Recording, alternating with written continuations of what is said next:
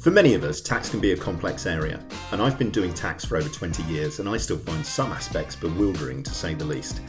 This is the Taxplainer micro podcast series where, together with our experts, we'll be discussing all things tax, covering everything from corporate tax, indirect taxes, R&D, ESG and employment tax.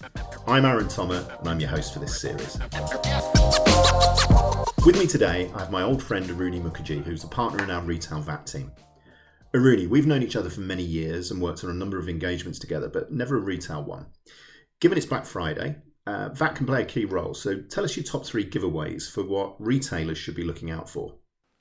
You're absolutely right, Aaron. VAT can play a key role and has done so for a number of years when it comes to promotional activities. Unlike some of the other taxes, VAT isn't something that can be looked at after the event. It's a transaction tax, and so retailers need to get it right before the promotion goes live on their website or in store. Otherwise, they can easily end up overpaying VAT. Let's break it down into 3 areas where we see this very often. Firstly, I want to mention the most common type of promotion, such as money off coupons, discount codes, freely given gift cards, refer a friend, so on and so forth. All of these promotions have the effect of reducing the headline price that the customer pays. Instinctively, you'd think that this means the amount of VAT owed by the retailer should also be reduced, right? Whilst that, in theory, is where we should end up, sometimes the way the promotions have been set up in the system or marketed mean that that's not the case. Secondly, loyalty schemes. Often as part of events such as Black Friday, retailers will offer enhanced rewards to their existing customers. There have been a number of VAT cases around the treatment of reward goods, for example, under loyalty schemes, and this is something that needs to be looked at quite closely.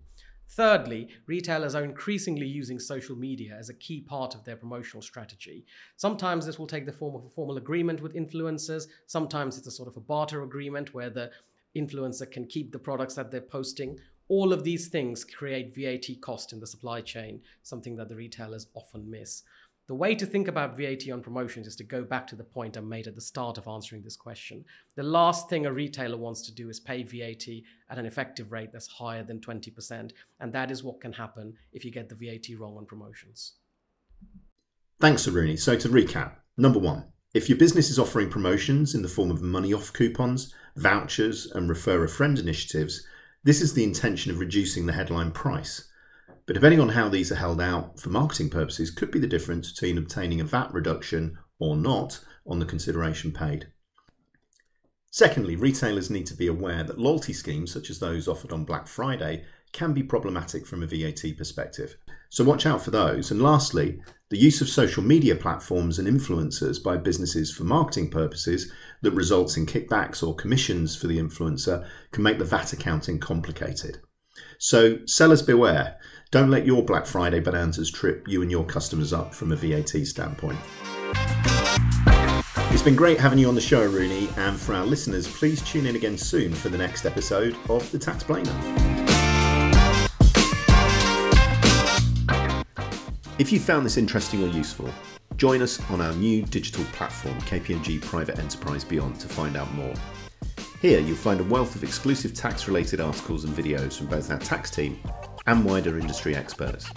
You can even join our tax leaders community to continue the conversation and connect with tax professionals across the country. Go to www.kpmgbeyond.co.uk to sign up if you haven't done so already, and I hope to see you over there.